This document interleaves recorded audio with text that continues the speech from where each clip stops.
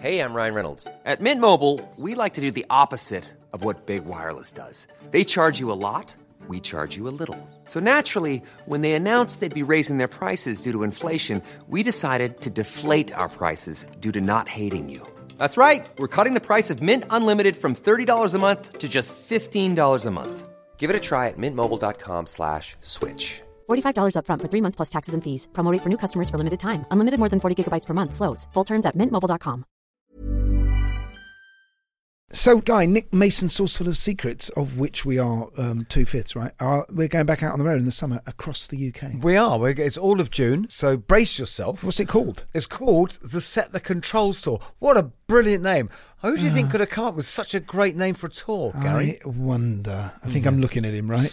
But then I did come up with Nick Mason, Saucerful of Secrets. You did. And in fact, that came up in a podcast then because you were inspired by Woody Woodmans's U-Boat, weren't you? I was, yes. Anyway, but enough of that. So join Nick, Guy, Lee Harris, Don Beacon and me as we celebrate the early years with, that incredible, it's an incredible body of work, isn't it? The early Pink Floyd.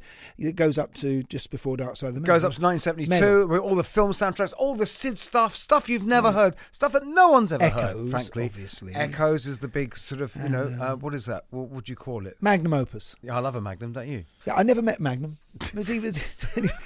Anyway, tickets are on sale now and you can buy yours at myticket.co.uk. And Kilimanjaro Live presents Nick Mason's Saucerful of Secrets, the Set the Control Tour. Hello, Gary. Hello, Guy. How are you feeling? I'm feeling very well, thank you for asking. How are you feeling? Yes, good, thank you. Been making music of my own here, which has been really nice. And I'm missing you guys. I'm wanting to get together and looking forward to our UK tour in April. Very, very much looking forward to that. I know, yeah. In fact, when we do it, it will be pretty much exactly 2 years to the day from when we were meant to do our first show. Yeah, and also, of course, when I say we're looking forward to our UK tour, I don't mean the Rock-on-Tours. I mean, of course, Nick Mason's Saucerful of Secrets. That's right, yes.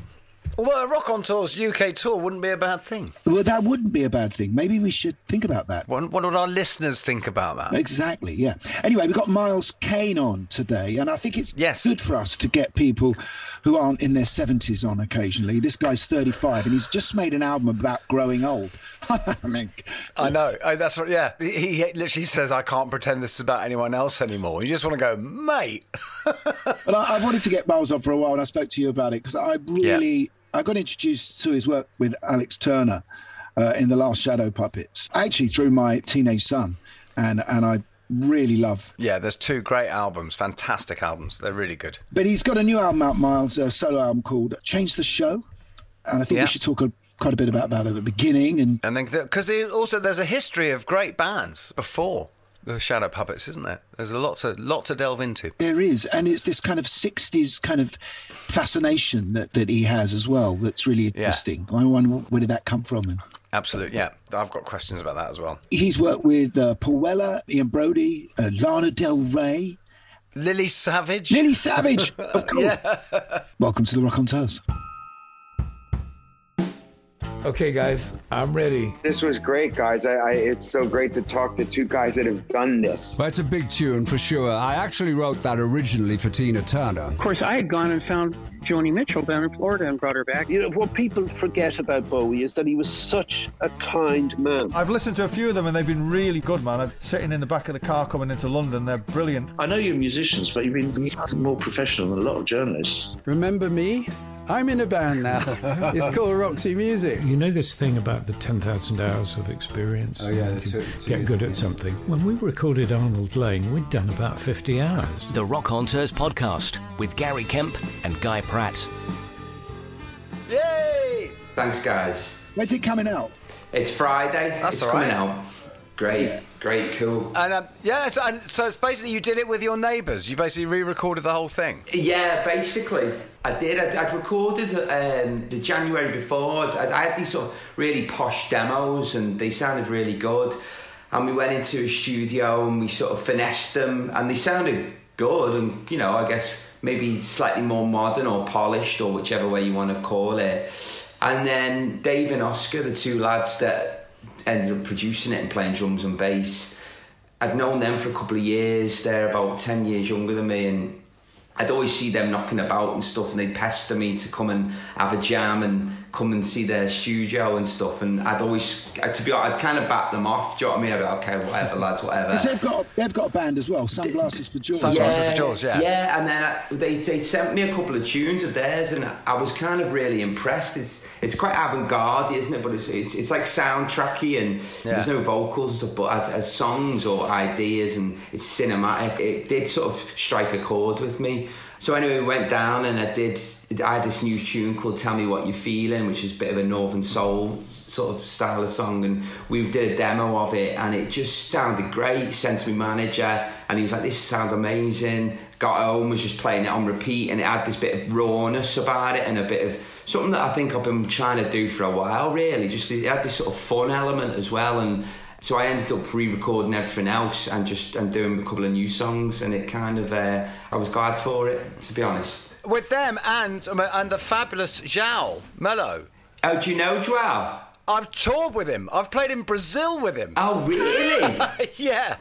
Miles, there's not a guest we have on where Guy hasn't had some form of connection with playing with. I mean, go. João played sax for David Gilmour on the 2016 yeah, of course tour. He did, yeah. And he was brilliant. You know, big shoes, man, and he was fantastic. I mean, as a musician, it's ridiculous, you know. I mean, those kids, man, are like, they wipe the floor with me. You don't even need to show them, you know. They're like those twats. They can just listen and they're playing, and I'm like, my God, that'd take me about a week. Because this album's got more sort of horns on it as well. It's much more Northern Soul as well, a Motown-y kind of vibe. I mean, still harking back to the 60s, which I know you love. Yeah, and João did all the sax and the horns on it as well, man. It was he was like the wonder boy on this record, on that stuff, and it was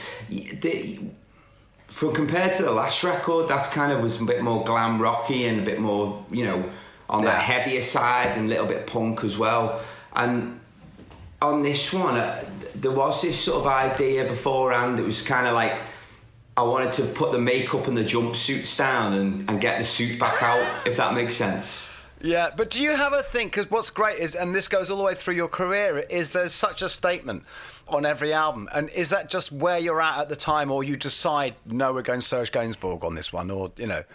It is where I'm at, and then whether it's clothes or music, I get kind of obsessed with, it's got to be that look the whole time, or it's just kind of love that. It's just where I'm at. It's like a little postcard of your life in it at that moment. Mm-hmm. It's quite interesting because I'm listening to your music, and even the stuff you did with the last Shadow Puppets. You know, you're playing characters, and I think we all do that on the street. Even people, as a kid growing up, not being a musician, you're playing characters, aren't we? We're dressing up. Clothes turn you into a different kind of person, whether it's a mod or whoever your soul boy or whatever it might be. 100%, mate. You know what I mean? They can give you that boost. They can accentuate what you want to say, almost, can't they? You know what I mean? Sometimes it can go too far, and I can look back and I go, "Oh my God!" But in the early days of Spandau Ballet, I suppose, other than actually being Robin Hood down Tesco. You're talking to the absolute expert. You know, I've been all the way to the edge and back. I know, but it's fucking great that though, isn't it? You know what I mean? It's like, going to that edge and having a peep over is good now and again, isn't it? Yeah, but I mean, I think what I was leading on to is, how do you find Miles Kane in there? You know, how do you know when you're actually not doing a sort of version you want to be, but something that's getting closer to your heart? Yeah, I guess the way I feel right now, and I think I'm 35, when I hit 30, I did feel a sort of transition happening as a person and in myself, and I think, you know, if I look back at my 20s and stuff, I feel like a completely different guy in a sense, do you know what I mean? I think that having that sort of awareness or something that was quite endearing to sort of delve in and try and figure out these things, whether it's good or bad. I think I put it into the writing quite heavily on this record, and I found that a very comfortable place to be. And I enjoyed the lyrics, writing the lyrics so much on this record. I think... Well, because you've said, haven't you, that you couldn't... You got to a point where you realised you couldn't say you were writing about someone else. You had to admit that this was you. Yeah, totally, exactly. Yeah. There's no sort of hiding behind it being it's him or it's that. It is coming from an I perspective, you know. I really love the opening track, Tears Are Falling, and there's a lot of sort of you admitting Yeah. to, well, kind of looking back on yourself and thinking, who are you kidding at times? But I mean, did that have anything to do with you sort of leaving LA and because you were living there for a while and coming back to England? Yeah, probably, mate. Probably that and a bit before that. Yeah, definitely. There's definitely been. Yeah, I mean, in that song, it lays out pretty clear. And, sometimes, when you've been younger or whatever, you have acted the fool or you act the clown or the joker. And sometimes it's just, you get to a point, don't you, where actually that's making me cringe now. Do you know what I mean? I'm all right to sort of admit that, I don't really, that doesn't make me feel uncomfortable or anything. Yeah, but at the same time, we do want our stars to be like stars. To be doing stuff we daren't do. Exactly, so there's definitely, I totally agree with you, mate, you know what I mean? It's like, it's so hard to explain, but there's a middle ground there, innit? And that's what I mean. I think it's like, I have no regrets because I've loved, when you're first coming out and you're doing what you do in those first 10 years, you get introduced to the beautiful people and you've got a bit of money and it's like, why not go and absolutely have it? You know what I mean? It's like I have no regrets at all, man, with that. Because there's something you said about your time in LA, because there's something I so absolutely recognised. I had 2 years living in LA at the end of the 80s, and it was mental, and it was doing all that. I was living in the hills, I was playing all these big records, and I only came home because I had to come home for a friend's wedding, and it's so seductive when you're there. It's all so seductive, and you're thinking, "This is it. I'm living the dream and everything." Yeah. And I remember sitting on the plane, still on the runway, about to take off, and sort of looking behind me and going, "The fuck was that all about?" I know. I mean, I can sit here now. Because you were awake for most of it, won't you? It's like one long day, basically. Yeah, exactly. Yeah, don't think I slept for 3 years when I was there. Yeah, mate, I totally know that feeling. It kind of made sense at the time. It was like my late 20s, and it was before we made that second Puppets record, and I had no ties in London. Do you know what I mean? It was kind of a bit like, if I didn't do it then, I don't think I'd ever would have done it. And it, it was good. We made that record there, which was a great record. I made my last record. Brilliant there, great record. And also, you hung out with Lana Del Rey, didn't you? You sang on her last album. I mean, we wrote a tune on my last record called Loaded together, and then during that period as well, we wrote a lot of tunes, and they still kind of need finishing off. But that Dealer song was always the most unique song, and that is the original demo, what she did, and. When she said, I want to use it on my record, I thought she'd do more to it, but she kept it really raw. And you're singing the lead, aren't you? Yeah, I open it up, and then she takes it to an amazing place where I don't think anyone's ever heard her sing like that, really. When she takes it up and she's like screaming, it reminds me a bit of like Nielsen, I can't live, living is it gives me that same emotion, that high note, that's it's quite powerful. Because you seem to, almost like not a conscious thing, but you seem to just sort of fall into collaborations a lot, don't you? Is it just you meet people, like them, go, let's do a song? Yeah, I'm always up for trying something, do you know what I mean? It's kind of like, and anything that's happened in that scenario, whether they be famous or well-known or whatever, it has happened, or the opportunity's arisen, and I'll give it a day and see. And sometimes, you get a relationship and you'll write a load and it works, not be an ongoing thing, or sometimes it doesn't. And it's funny, sometimes I can be hesitant because it's out of your comfort zone, isn't it? And it's sort of, it's that thing of starting something again with someone. But I will always give it a go, just so I don't really have any resentment towards myself. Miles, I mean, we'll get back onto the new album in a minute, but yeah, mate. I'm just fascinated. I mean, talk us through how you meet Lana Del Rey and how you end up writing with her and end up going into the studio. It was in LA, and Jamie T was playing. He was over there. He was doing a little acoustic gig. So me and him are mates. We've done tunes together. So I just went to go and see him play in this little bar, and then she was there at the bar. We got a chatting, and I was kind of in awe because I'm a fan of her. You know what I mean? And she knew who I was, which was mad. Then we started chatting. She said, "What are you doing tomorrow?" I said, "Well, me and Jamie are going to, we're doing some writing just in my apartment, this week. He's staying for a bit and we're hanging out." And she's like, "Oh, can I come over and listen?" And we thought nothing of it. We swapped numbers. The next day, me and him did a bit of writing, going to get a coffee or whatever.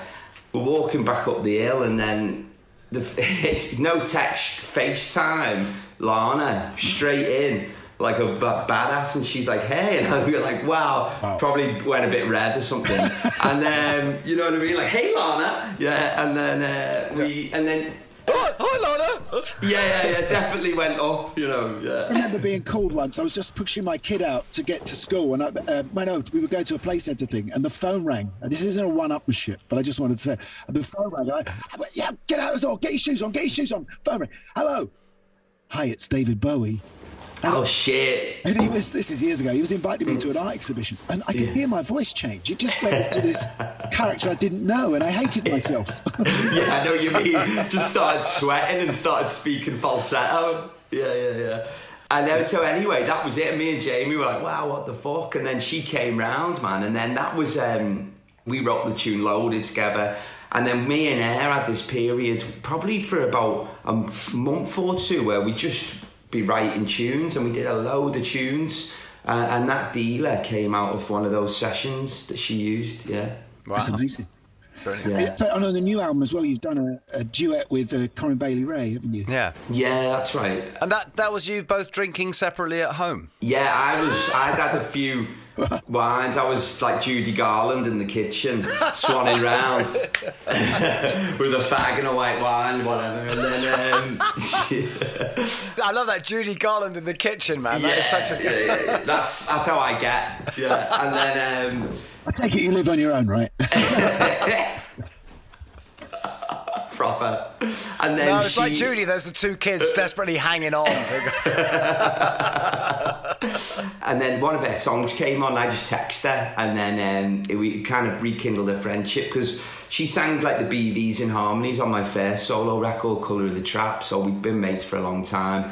And you know what life's like, a few years went by, we didn't speak, so that's how it came about. And she really loved that tune, and then sort of tweaked some lyrics to make it into a duet that made sense. And I think it was a nice little icing on the cake for this record. She's not an artist I would have associated with you, Miles, really. I mean, but yeah, no, I know it's and a lot of people have said that, but it's it works beautifully, really. Yeah. Should we dive back? Yes.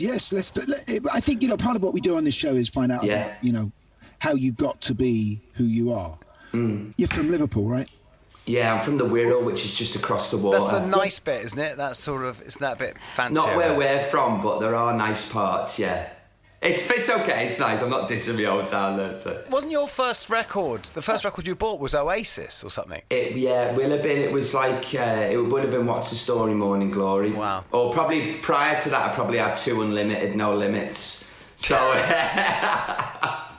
But probably the That's first so funny, because for us it's like the Jungle Book or something. Yeah, like the first, say, proper album, I think I was about 10, it would have been What's the Story, Morning Glory. Where was the music? Was there music in the house? Yeah, growing up, my mum and my nan and my aunties, like, it's the stuff I love, and all the stuff we're talking about now, the Motown, Four Tops, Temptations, Diana Ross, Bowie, T-Rex. This is my household. This is my mum's house and my nan's, you know what I mean? It was kind of any family gathering or stuff, a best of Motown is like the default setting, or the best of the Four Tops. So this has been with me forever, and even now, if I'm in the house, it's my go-to.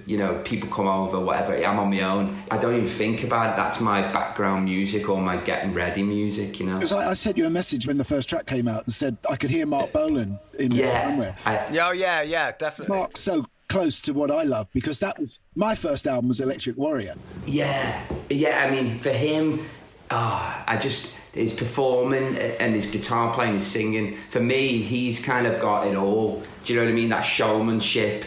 Oh, yeah. I really love, that's this natural, though. Like, it's not a forced showing off, and I love that. And, of course, sadly, he never had to write songs about growing old, because that's it. He died and he's captured in a bottle almost forever. Yeah. I know, yeah, fantastic. Did you ever meet him?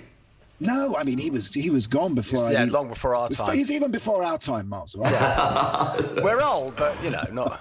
I forget. When did he die? What was he? 70? It was 77, wasn't it? Oh yeah, it's fucking hell. It's earlier than what I imagined. It's sadly just digressing a bit. He had that program Mark on TV, and Bowie did Heroes on there on the last episode he did. And Bolan normally sang with the artist, but Bowie said, I want to do Heroes on my own, Mark. Oh, shit. And Mark had bought 4 bottles of wine for David for his dressing room. Mark goes off to the dressing room and drinks them all, or drinks a lot of them. Oh, shit. And the last time you ever see Mark on TV, he gets on stage for the end titles with David and they jam, and Mark falls off the stage. Oh, and can you watch that? Is that out there? It's on YouTube, and he literally falls off. And I think a few days later he was dead. Yeah. Oh, fuck. It's a very sad ending to such a major career. I know. Terrible, man. Don't go that way, mate. No.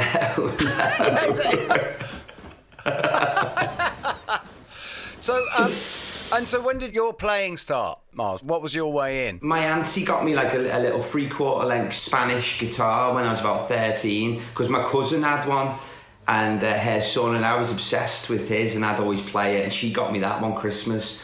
I think it was about 12, 13, and with that as well I'd got that What's the Story Morning Glory chord book, and that was the start with me. And also, mate, you should have phoned us up. I could have told you the chords. It's like I know, yeah, I should have. If only we were doing this then.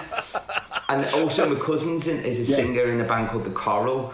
So, they were heavily into music, and they're like older brothers to me. So they were showing me chords, showing me bands and stuff. So they influenced me a lot in terms of putting me on to stuff, like I remember the Super Fairy Animals we were obsessed with and stuff like that, and we'd get early on there was quite a bit of that going on as well. I think it's interesting because talking about our first records being T-Rex and stuff, I always felt that music that I was listening to growing up was coming from the future.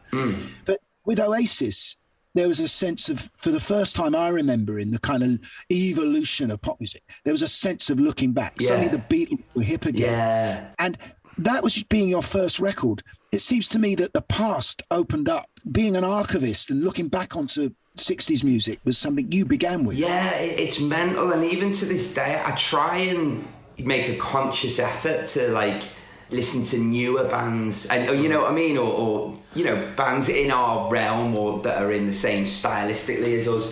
But that's why it's so interesting, Miles, in that because you had so much that already happened, so much was done, and you had this whole incredible sort of wonderland of music to play with, and it's just fantastic, especially out of even just that 60s chocolate box. Where you ended up going was that kind of slightly left field Scott Walker soundtrack, Serge Gainsbourg thing, out of everything that was on offer, which seems fantastic. The Walker thing had a massive effect on me. It was that I think it weirdly, not to tap back into Judy Garland, there's something about when I heard the Walker and when he sings Jack Brel, that album, hearing those unusual lyrics and the sort of the flamboyance of it really turned me on. It's so dramatic, isn't it? Like, if one day I should become... It's almost like a West End play, but with a rock and roll band. And massive influence on Bowie. Exactly, yeah. And it's all that. It's the same, in it. You can see he's influenced by that. And that was when we did that first Puppets record, and we made that, we were about 19, 20. It was like, wow, imagine a new young band being like that.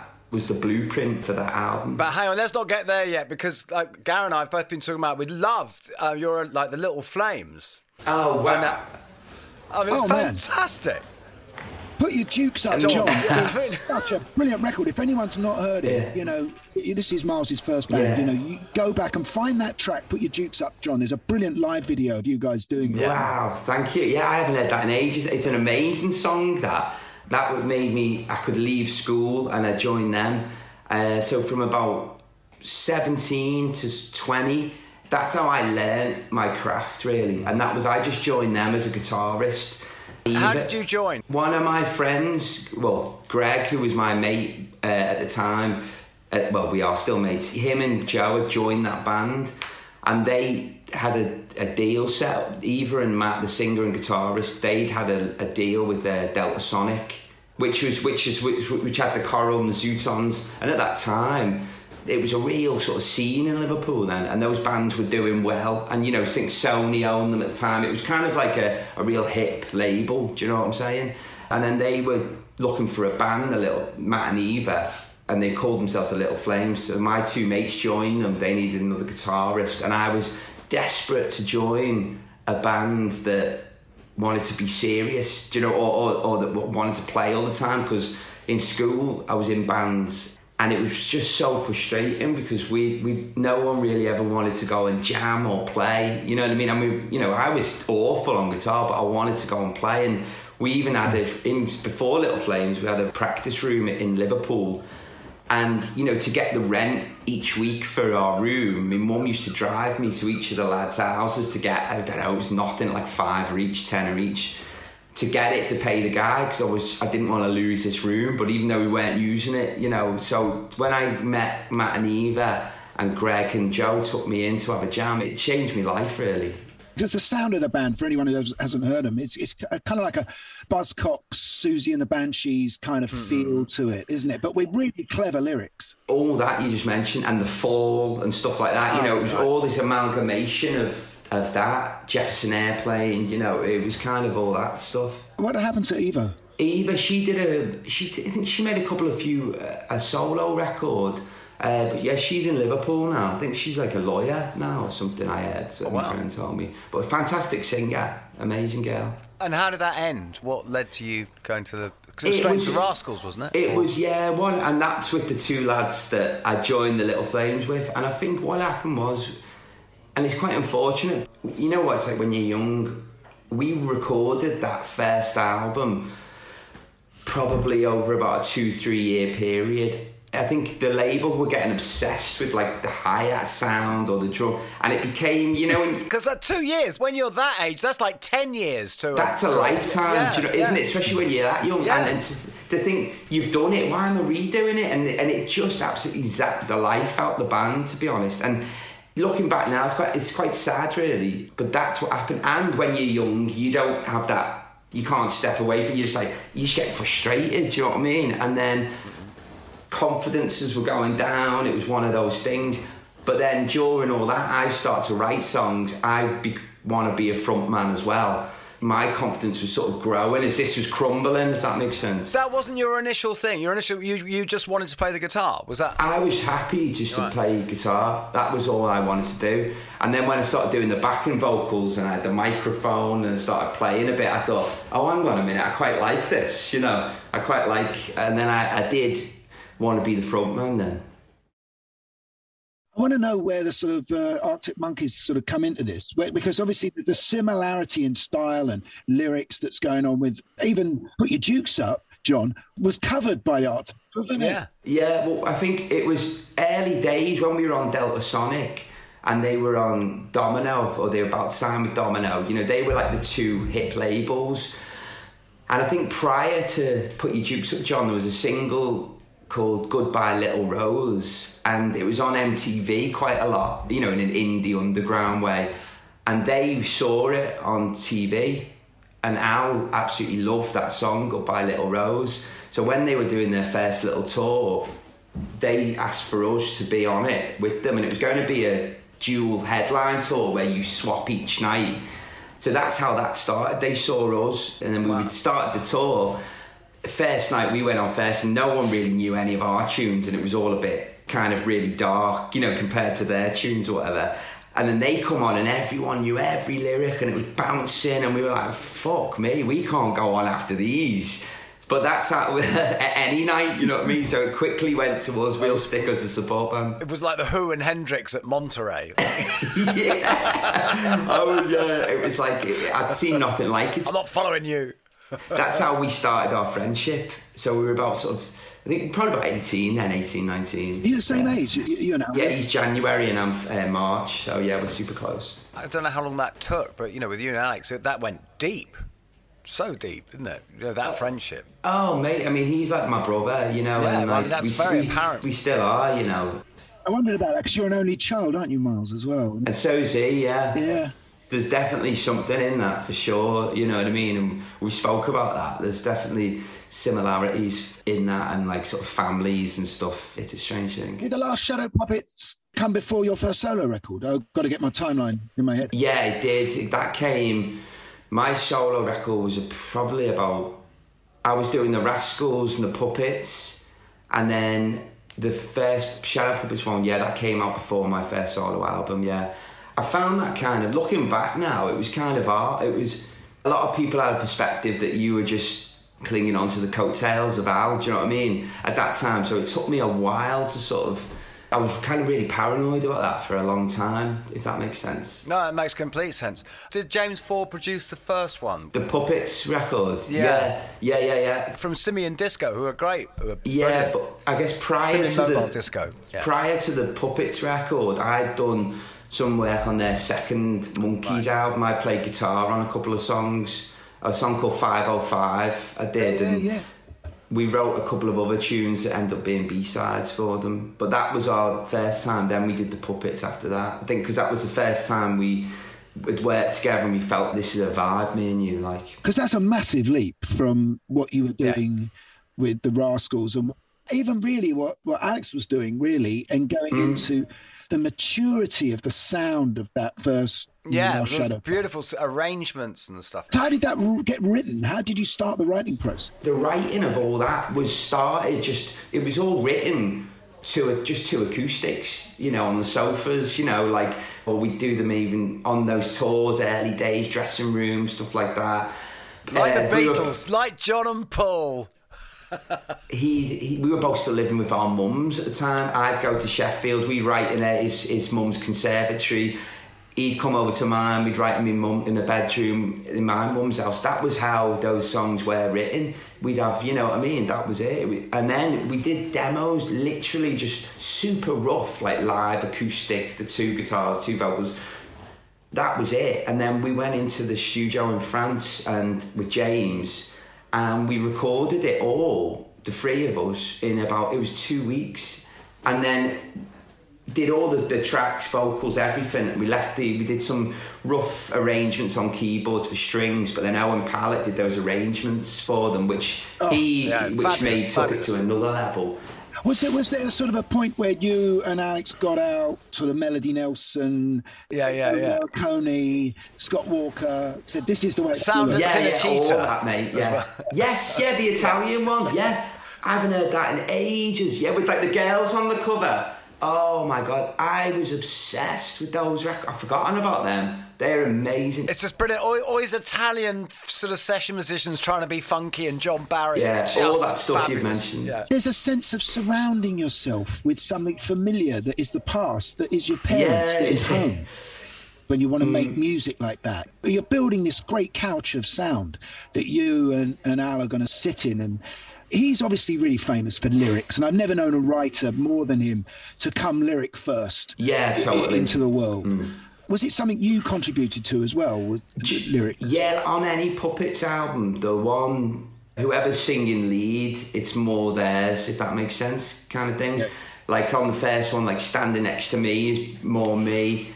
Say My Mistakes Made for You is more him. Do you know what I mean? It's kind of, that's how it's kind of done. And does it naturally divvy itself up? Yeah, like whether one's, I've got half of it, or it's pretty much there, or he does, and then there's definitely ones that have come from nothing. But I'd say, lyrically, he is a better lyricist than I am, probably more naturally, but when we do Puppets, it's pretty even, like. With the Beatles, that how with the co-writes, you can tell the happy bit is Paul and the sad bit is John. yeah. The worry, stress bits of me. Whether you've learnt from him or but your punchy lyrics are really part of what you do now. Great turn of phrase that you have.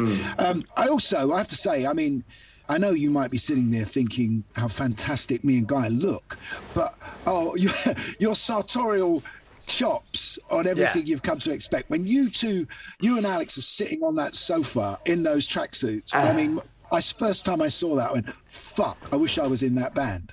I designed them tracksuits and got them made by this guy. Okay, you're just making it worse now. All the clothes, everything was sort of tailor-made, and I'd design them with this guy called Ray Brown. He'd make them, but it was all, everything down to it was fine-tuned to the max, and everything is with me, especially with clothes as well. It's an obsession. And there was a sort of characters that you were playing in a gangster movie that was never made. Yeah, definitely. You know what I mean? Exactly, mate. Ryan Reynolds here from Mint Mobile. With the price of just about everything going up during inflation, we thought we'd bring our prices down. So to help us, we brought in a reverse auctioneer, which is apparently a thing. Mint Mobile Unlimited Premium Wireless. How to get 30, 30, bit to get 30, bit to get 20, 20, 20, bit to get 20, 20, bit to get 15, 15, 15, 15, just $15 a month? Sold! Give it a try at mintmobile.com/switch. $45 up front for 3 months plus taxes and fees. Promo rate for new customers for limited time. Unlimited more than 40 gigabytes per month. Slows full terms at mintmobile.com. When you need mealtime inspiration, it's worth shopping Kroger, where you'll find over 30,000 mouth-watering choices that excite your inner foodie. And no matter what tasty choice you make, you'll enjoy our everyday low prices, plus extra ways to save, like digital coupons worth over $600 each week. You can also save up to $1 off per gallon at the pump with fuel points. More savings and more inspiring flavors make shopping Kroger worth it every time. Kroger, fresh for everyone. Fuel restrictions apply. This episode of Raconteurs is sponsored by AG1, the daily nutrition supplement. AG1 is a comprehensive and convenient blend of over 70 vitamins, minerals and other vital ingredients like gut-friendly bacteria, antioxidants and much more. Just one scoop of AG1 daily has all the nutrients you need to support your mental performance, energy levels, heart health and immune system. To be honest, it's pretty vital stuff for us, because when you've got a life on the road and you're short of time, or you're too busy to plan and prepare healthy meals, you're getting your podcast together, you're being shouted at, and it's just a nightmare, AG1 gives me all the good stuff and helps keep my energy levels where I need, ready for showtime or doing the podcast, and with a nice vanilla taste. It keeps me focused, feeling good, feeling healthy with its daily dose of vitamin C and zinc, and it's so easy to use. Just one scoop a day gives me over 70 carefully selected ingredients. Simple. Trusted by Olympians, F1 drivers and the Raconteurs. So if you want to replace your multivitamin and more, start with AG1. Try AG1 and a free 1-year supply of vitamin D and 5 free AG1 travel packs with your first subscription. Go to drinkag1.com/raconteurs. That's drinkag1.com/raconteurs. Check it out. But it's also because you have that thing live. You have that brilliant thing you do live, like when you go head to head, which is an amazing thing, which can actually be viewed in two ways, which is either like it's like this absolute kind of brotherly love, or two rutting stags. I think it's a bit of both. Yeah, and I do think there's the element of 1 to the power of 2. I mean, you know, like we've spoken about this before, but, you know, the reason the Beatles were so attractive, it was just 4 blokes all kind of looking the same. I mean, if one of them had curly ginger hair, it just wouldn't have worked, would it? And you see you two sort of morphing into each other during the process of the video making.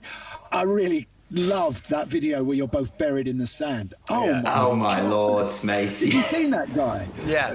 And the sea is coming in. It was a mental day. That was it in Malibu. They dug the holes and they put coffins, you know, in these holes. So you really immerse yourself in. And we did about 10 takes of that. I remember at the end we had foil on us, and I was like, oh my god. I love they have the coffins ready in case there's a mistake. Yeah, no, I mean, was that part of the insurance to have the coffins on site, obviously? Yeah, no, mate, but it was worth it, because it's kind of, I'd forgotten until you've mentioned that, but yeah, it was a cool look, I'm sure. There's an element of bravery when you just say, I'm not in a band anymore, I'm not in the Last Shadow Puppets, the Rascals, the Little Flames, I'm just Miles Kane. Yeah, it took me a while to make that decision, especially, and it was because it was kind of, that was like a crossroads, and it was kind of like to go on your own and to start that journey, and especially, you know, when you're young, like it was, I was the bad guy for a bit, definitely, you know what I mean, because I'm leaving the Rascals, I'm leaving the lads back home, I was moving to London, so it was kind of like, you were definitely getting called for everything for a bit, but you know what I mean, so it was, but it was my choice, and I knew I had to, and I knew I had to get out, and I knew I had to sort of try this new path, and if it didn't work, it didn't work, but I thought about it for a long time, and there was just something in me that, it was hard to do, because that was all I knew, that's my little clique, you know what I mean, as well, and it had been for years, so it was a tough decision, but touch wood, mate, it was the right one. Well, yeah, you seem to be going pretty strong. Did you have a mentor that sort of would have said to you, I mean, it might have been your manager, or was it Alex, who said, no, you know what, just put your neck out there? And I know other people have complained, but... Both of them people, you'd say that, yeah. And I remember at that time as well, I became friends with Serge from Kasabian as well. All right. And we'd met early doors, and I remember calling him, and he really encouraged me. And we're really close now, but at that time, he really encouraged me, and definitely my manager and Al as well. Yeah, they said, you know, stick your neck out, as you say. And once you decided to do it on your own, did you already have like a group of people that you wanted to work with? Did you have a shape for it? No, not really. It took me a while to sort of, I think, get confident as well. Do you know what I mean? I felt a bit. That's why it took quite a while to get that first album sort of done in a way. And I just signed to a major as well. I'd signed to Columbia, so that was all new. And it took me a while to get all those songs together. You had Noel came in and played on it as well, which is it's like me having Mark Bolan play on my first record. I know, mate. And when I look back, it's like anything like that, especially meeting Noel and Liam and that, and God, it's mental, mate. I know, and I remember we'd met a couple of times, and I think we'd hung out, and I was mixing the album, and I think I'd sent him a couple of the tunes, and he liked that My Fantasy, or I just asked him cheekily, I was like, oh, do you want to sing on one or something? And he picked that one. And he came down and did the harmonies when we were mixing it, you know what I mean, in Metropolis. Mad how it all happens, man. Also, what's interesting, I guess, for us old lags, is that your whole solo career has all happened in the streaming world, in the sort of post-buying music world. So is that working out? It's weird you say that. My first album, I was still clinging a bit onto that one. Like, you know, you'd sell sort of records, and then now, it's hard, isn't it? Even, you know, I mean, I don't know how many will sell on this one, but you're not selling like hundreds of thousands. Yeah, but you moved to LA and partied and everything. You're clearly doing something's working. Well, yeah, I spunked all that up the wall, mate. I tell you, fucking hell. Guy, it's interesting you say that, because obviously Arctic famously became famous through MySpace. You know, they were the first internet band. Yeah.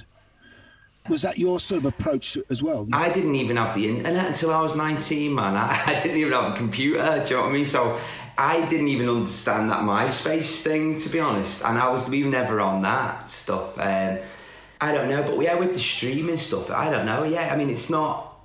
I wish you were selling records. Well, you don't have to wait to see how successful you are. That's the thing. You put out an album, and it's not like you chart. It's like you have to wait for a year to see how many people have listened to it and how many times. I know what you mean, mate. Yeah. I know. The other connection, we spoke about all the Scott Walker and Serge Gainsbourg and stuff, but there's this other Americana thing that's in your music as well. There's a sort of surfs up style guitar, the Roy Orbison type guitar. Richard Hawley obviously is the master of this. You know, has he come into your life at all? Yeah, I absolutely love Richard Hawley. Yeah, and I remember there was a story when you're young. You know, like I was early 20s, and I think he'd done a gig in Liverpool. I think he was 40 at the time. I was like, I've got my album. I want to do this. I want to do this in the year. I want to do this in the year. Really eager, and he said, son. He said, take your time, look at me, I'm 40 and I've just figured it out. And I was like, whatever, I'm going to do it now, I'm going to do it tomorrow. 35, I was like, I'd take where you were then, now, anytime, man. And Hawley, for me, he's one of my heroes. I absolutely love him, yeah. He always said, don't rush your career, and he was totally right. Yeah, well, the one thing that is funny is because... You know, we live in a world where the Rolling Stones are touring at sort of coming up for 80. We now know that rock and roll can be a whole life career, which no one ever knew, you know. No, but it's like, that's fine. It's that whole, what do you do when you turn 30 thing is gone. I thought the world had ended when I turned 30. Me too, yeah. I thought by mid-20s it was over, you know what I mean? I know, yeah, it's mad. But all those guitarists, so you mentioned there, Gary, like I like Link Ray is my favourite guitarist ever. Yeah. Rumble's one of the greatest things ever recorded. Also, Will Sergeant, Echo and the Bunnymen, that sort of surf, spy, Batman riff thing, the Ventures, you know, Armand Flint, that world is what... Oh, man, Flint, wow. Is what made me play the way I play, you know. You had an involvement with Will, didn't you? Or wasn't there something? Wasn't there some mentoring involved or something? Yeah, I think we did something together. There was this little film made, and we did a cover of All That Jazz it was. And I think he played on it with us or something, or we've done things together, yeah. Sorry, because obviously I did play for Echo and the Bunnymen. Oh, really? Yeah, I did an album and a tour with them, yeah. Oh, wow, amazing. What album was that? It's What Are You Going to Do with the Rest of Your Life? It's that. Oh, wow. Mid-90s. Right, amazing. Recorded up at Parr Street, yeah. Amazing. I like that you're sort of connected. There's definitely this northern mafia, isn't there, Guy? It's kind of like, I mean, Sheffield, Liverpool, Manchester scene of kind of loving the 60s as well. And I was really glad to see that actually you got to work with a good, honest Londoner, and you did some stuff with Paul Weller. Oh, yeah. And again, you know, Weller's, I guess we were talking about mentors before, but, you know, like, I've known Paul probably for about 10 years now, and advice he's given me and stuff, and the way he's been there for me has been amazing, and we've done stuff together, and we're good friends now, and Paul's always... I felt like he's always had me back, and it's sort of he sort of handpicked me to sort of work with him. And what does that mean? Go on. How did he handpick you? On my first record, do you think he'd mentioned in an interview, who do you want to write with? And he said my name, and then that's how it happened. And then I remember meeting him as well at, I think it was like a radio Christmas XFM thing. We were doing it acoustic, and he brought with him this book of it was like 60s men's fashion, and it had this French singer called Jacques Dutronc in it, because I was doing a cover of this Jacques Dutronc song at the time, and he brought it to show me. He said, wow. He was a bit of a French mod, and he had a suit, and he goes, you like this fella, don't you? And I was fucking speechless, probably went red and high pitched again. I was like, yeah. And then that's how our sort of friendship happened, yeah. And he's absolutely the best. I've got nothing but praise for Paul, like. Because actually, talking of that, by the way, because you're blessed with a name which sounds like a 60s movie spy. So, do you know what I mean? It's like... Got a bit of a spy thing going today, actually, with the milk tray, aren't I? Yeah, exactly. Yeah. Well, no, but you got the chain, which is more beatnik. So. Yeah. He is Citizen Kane, after all, right? Yeah, exactly. Yeah.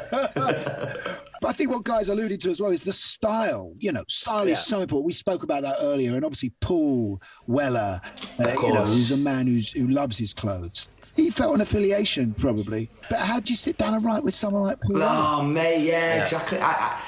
Whenever we've done that, he's so encouraging. It's almost like, you know, like it's kind of like any nonsense you're coming out with or wrong note or whatever. He's so sort of calm and lets you, or he'll push you in the right way, or say, or you say you're doing the lyrics, he'll just be over your shoulder and you'll just write all the gibberish, and he really lets you try your shit, and there's no sort of pressure, and anything that we have done, it's come out good, you know. I love in the Get Back film, Guy, don't you? You know, when they're just singing gibberish and Mal Evans having to write everything. Yeah. And Paul's actually asking Mal for suggestions. Now that would be a third of the publishing, absolutely. You know. Yeah. If you breathe in the same room as someone, you got to do 50%. Change a word, take a third, as they say. When you sit down on opposite chairs with Paul Weller, because I know I've been in those situations myself, and you bring something along, and no, you show me yours first. No, you show me yours first. Yeah. But did you have the balls to show him yours? Yeah, probably some E minor thing, God knows. Yeah, like it's mental, innit? I know, it's kind of like it's almost like a Western. It's like a standoff, isn't it? It's like before you pull your guns out, you know what I mean? It's nerve-wracking, isn't it? But once it just starts flowing and you start... Oh shit, he's got the Epiphone. yeah, exactly. Yeah. It's like, fuck, he's got his Rickenbacker on top of the pops. I'm fucked, you know what I mean? Like it's but it's cool, man. And you're going out on tour, right? Yeah, we're going out in May, the album tour. I mean, seeing as you got such a lovely sort of sax-heavy album and everything, I mean, are you taking a big band or...? Joel's coming with me, yeah. Oh, great. So we've got, I think we're going to do it as about 6-piece, and we've got Holly, who did all the BBs and the soul sort of backing vocals on the tune. She's coming with us, so there'll be about 6 of us, and we were just in this thing, you know, like... about having track or not having track, and I don't want to do track. Let's explain to the listeners. So sorry, the listeners, like, you know, like when you make an album, say like what I have, and there's the kitchen sinks on it, you got a load of horns, you know, to do that live properly, you'd probably need like a 10, 12 piece band or whatever. So you can mask it by you play along to backing track as well. So you'll have your... Yeah, do it. I mean, listen, I hate to tell the audience, but a lot of people do that now, you know. Oh, I mean, everyone does it, really. No one really knows. Also, it's because it's not fair on a sax player to ask him to be a section. It's just not a good look exactly. So, or we just do a rock. It's, you know, it's just a bit more of a gnarly version or something. So, after talking to you, Miles, and everything about your style and the dress and all that stuff, and your love of Motown and everything, I hope that at least that there will be steps. So at least a Shadows move, or kind of like. I've never seen you live, Miles, but I've seen you put stuff up on Instagram. You've got a great Instagram site. I really love it, actually. That it's a bit of a go-to for wondering what jumpers are out there at the moment. Fucking hell, yeah! You're not wrong there, Gary. Jesus. I've got my nan knitting me a Pringle. But I've seen you playing live on film. And you've got a great show and a great crowd, and you've got so much energy on stage. It means so much to me, and I absolutely and I love it so much, Gary. It's the best thing in the world for me, you know. And you'll have to come to when we got the Roundhouse in May. I'd love you to come down. Oh, yeah. I'd love to meet you. Yeah, no, the Roundhouse we're very fond of the Roundhouse. We did quite a few shows there with Nick Mason a couple of years ago. Because of course Pink Floyd opened the Roundhouse in 1966. Wow. Because we're involved in a kind of psychedelic music ourselves. And one of the words that cropped up when I was doing some research for you, Miles, was scalidelica, which I've never heard before. Is what's described as my music? You come from a scalidelica world. That's amazing. Who said? That's amazing. I want to come from a Scalidelica. Scalidelica has got to be my merch T-shirts on that tour. I mean, I suppose Ian Brody's a little bit involved. Yeah, and that's Ian's. He produced my second album, Ian. Don't Forget Who You Are. I love Ian. Because he's a great guy, and I met him a long time ago. Yeah, you'd really get on. Yeah, how do you bounce around between producers? You know, would you not think, I owe you another album, or... Yeah, I know. Definitely with Ian, me and him for sure. He's making a new record. I'm going to go down to his in a couple of weeks and do some BVs for him on his. He's got a new solo record he's working on, and I definitely would do more with Ian for sure. But I know what you mean. It's kind of those when you're in those scenarios, because you know when you're making an album with a producer or with someone. When I'm in it and you feel like, I just want to do this forever with this person now because it's comfortable. It's just mad how it sort of changes, really. Yeah, but it's important to do what you do, and I like that kind of... Yeah. I think the best artists... I mean, look at Bowie. Christ, he would just move on and move on and move on. Yeah. Endlessly. And the best artists do that, you know. They don't keep someone in just because, you know... It's comfortable. While the rest of us sit in the wake taking it all terribly personally. God, you're telling me people have moved on from you, have they, really? Because if they have, I'd like to talk to them. But, you know, and I think that's part of what a maturity of an artist, saying, I need to challenge myself with someone new in the room. Like you making those demos, and instead of just going back to Ian, you know, you went to those guys in, Sunglasses. In Hackney Wick, yeah, totally. 100%, and to do that, you do have to consciously push yourself, don't you? Because it's easy just to be like, it's comfortable. Yeah, this works. Yeah. So I think, guys, it's fair enough to say we would like Alex Turner on this show, wouldn't we? And if you get, oh my God, yes. And if you get a chance, tell him how good we are, mate. I will do. Don't you worry. I've seen him this week, so I'll drop it in for you, boys. And it's been a pleasure having you on, mate. Yeah, also because I spoke to Johnny Marr about it yesterday, so he did a couple of shows with you, right? And he had nothing but kind of absolute praise. Oh, mate, thank you so much. No, it's been an absolute pleasure, and I'd love to meet you in real life, and we'll have a drink sometime. Yeah, good luck with the album. Change the show. Cheers. Thank you so much, fellas. Thanks, Take care. Thanks for your time, Miles. Lovely to talk to you. See you later. Ta-ra. Ball of energy. Brilliant. Oh, great energy. I mean, mate, do you know what it was? It actually, that kind of energy makes me say goodbye to you and pick up my guitar. I think, music is what we do for a living. What do you mean, goodbye to me? Maybe forever, love. Of course. Hey, didn't we? We had a nice week this week, didn't we? We did a new photo session for a. We did, yes. Yes, so there'll be a nice, shiny new thing to look at on your phone. Raconteurs podcast artwork with a more updated version of us. Yeah, although after talking to Miles, I'm kind of worried that we need to upgrade our wardrobe now. I love people who are into the whole package. To me, that was always so important. It was, and you were in a mod band at the beginning, weren't you? Well, exactly, yeah. And you've always been a man of interest in... Well, you like clothes too, don't you, Carl? I do like clothes. You prefer to wear them to not wear them when you go out. Exactly, yeah, given the choice. Thank you to all of you, our listeners, for jumping on this podcast every week. We've got some great followers out there, and we really respect and appreciate all of your comments. Yes, that's a very good point. We really appreciate you. So thank you very much. And stick with us. Yeah. We love you. So we'll be back next week with someone else exciting. And till then, it's good night from me. And good night from them.